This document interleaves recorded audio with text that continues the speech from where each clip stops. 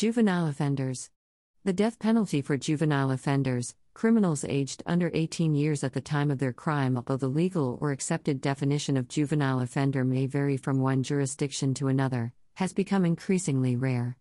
Considering the age of majority is not 18 in some countries or has not been clearly defined in law, since 1990 10 countries have executed offenders who were considered juveniles at the time of their crimes: the People's Republic of China, PRC, Bangladesh, Democratic Republic of Congo, Iran, Iraq, Japan, Nigeria, Pakistan, Saudi Arabia, Sudan, the United States, and Yemen. China, Pakistan, the United States, Yemen and Saudi Arabia have since raised the minimum age to 18. Amnesty International has recorded 61 verified executions since then, in several countries, of both juveniles and adults who had been convicted of committing their offenses as juveniles.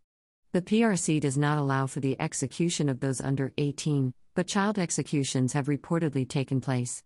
The United Nations Convention on the Rights of the Child, which forbids capital punishment for juveniles under Article 37A, has been signed by all countries and subsequently ratified by all signatories with the exception of the United States, despite the U.S. Supreme Court decisions abolishing the practice.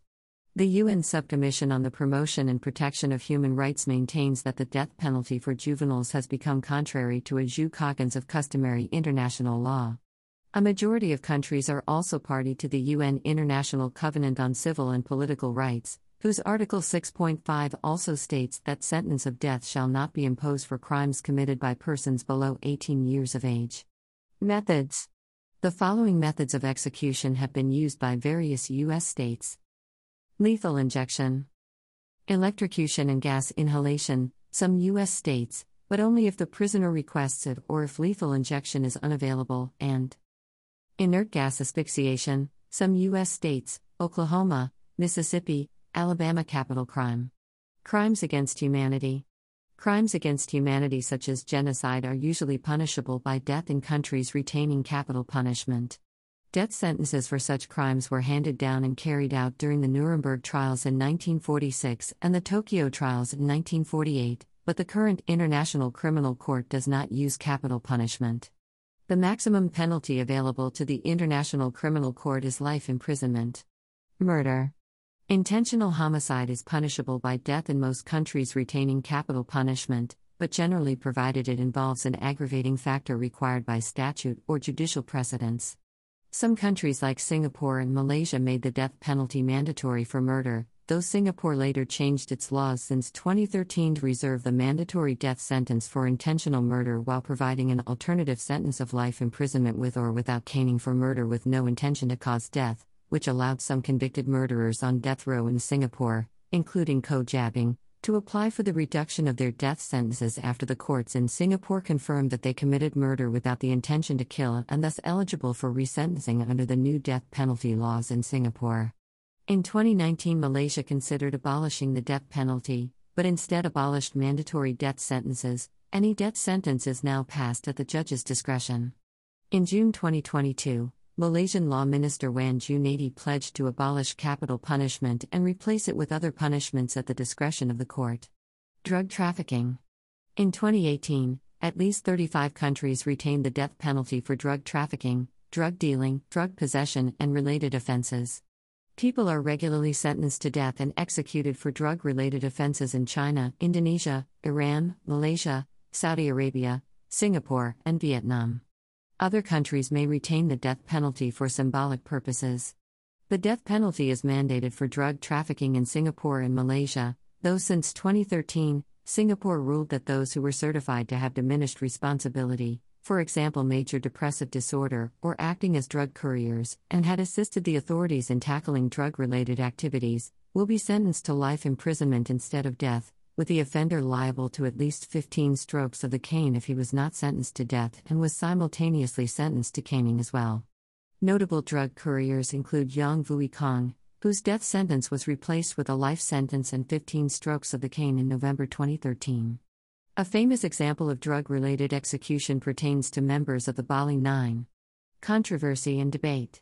Death penalty opponents regard the death penalty as inhumane and criticize it for its irreversibility.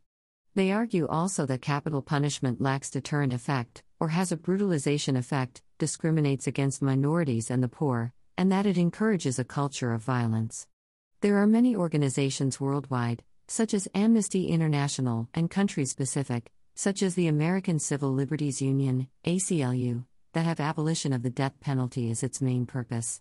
Advocates of the death penalty argue that it deters crime, is a good tool for police and prosecutors in plea bargaining, makes sure that convicted criminals do not offend again, and that it ensures justice for crimes such as homicide, where other penalties will not inflict the desired retribution demanded by the crime itself.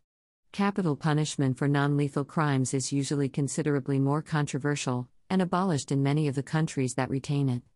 Wrongful execution. It is frequently argued that capital punishment leads to miscarriage of justice through the wrongful execution of innocent persons. Many people have been proclaimed innocent victims of the death penalty. Some have claimed that as many as 39 executions have been carried out in the face of compelling evidence of innocence or serious doubt about guilt in the U.S. from 1992 through 2004. Newly available DNA evidence prevented the pending execution of more than 15 death row inmates during the same period in the U.S., but DNA evidence is only available in a fraction of capital cases. As of 2017, 159 prisoners on death row have been exonerated by DNA or other evidence, which is seen as an indication that innocent prisoners have almost certainly been executed. The National Coalition to Abolish the Death Penalty claims that between 1976 and 2015, 1,414 prisoners in the United States have been executed while 156 sentenced to death have had their death sentences vacated.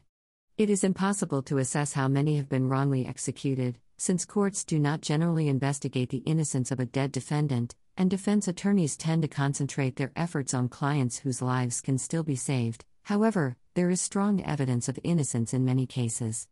Improper procedure may also result in unfair executions. For example, Amnesty International argues that in Singapore the Misuse of Drugs Act contains a series of presumptions which shift the burden of proof from the prosecution to the accused. This conflicts with the universally guaranteed right to be presumed innocent until proven guilty.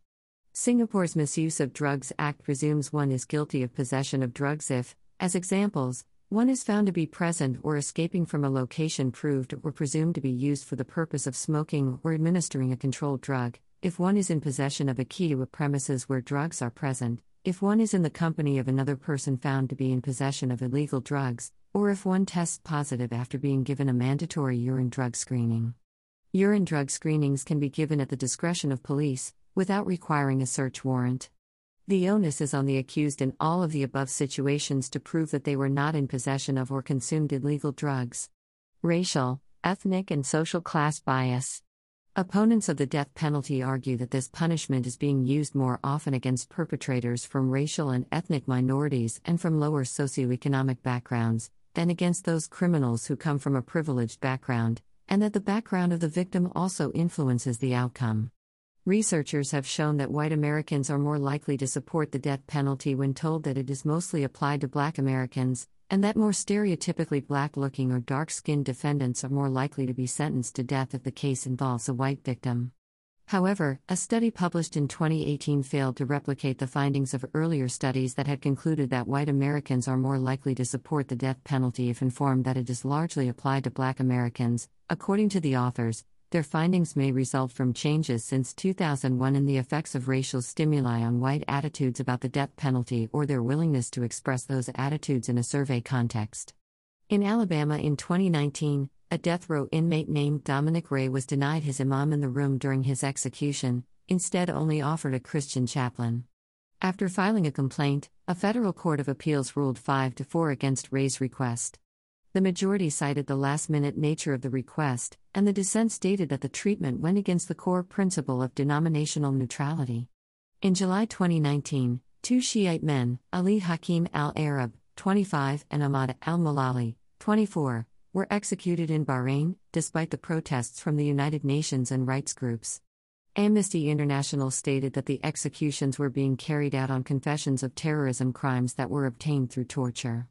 On March 30, 2022, despite the appeals by the United Nations and rights activists, 68-year-old Malay Singaporean Abdul Qahar Othman was hanged at Singapore's Changi prison for illegally trafficking diamorphine, which marked the first execution in Singapore since 2019 as a result of an informal moratorium caused by the COVID-19 pandemic. Earlier, there were appeals made to advocate for Abdul Qahhar's death penalty be commuted to life imprisonment on humanitarian grounds, as Abdul Qahhar came from a poor family and has struggled with drug addiction. He was also revealed to have been spending most of his life going in and out of prison, including a 10-year sentence of preventive detention from 1995 to 2005, and has not been given much time for rehabilitation, which made the activists and groups arguing that Abdul Qahhar should be given a chance for rehabilitation instead of subjecting him to execution. Both the European Union, EU, and Amnesty International criticized Singapore for finalizing and carrying out Abdul Qahhar's execution, and about 400 Singaporeans protested against the government's use of the death penalty merely days after Abdul Qahhar's death sentence was authorized. Still, over 80% of the public supported the use of the death penalty in Singapore.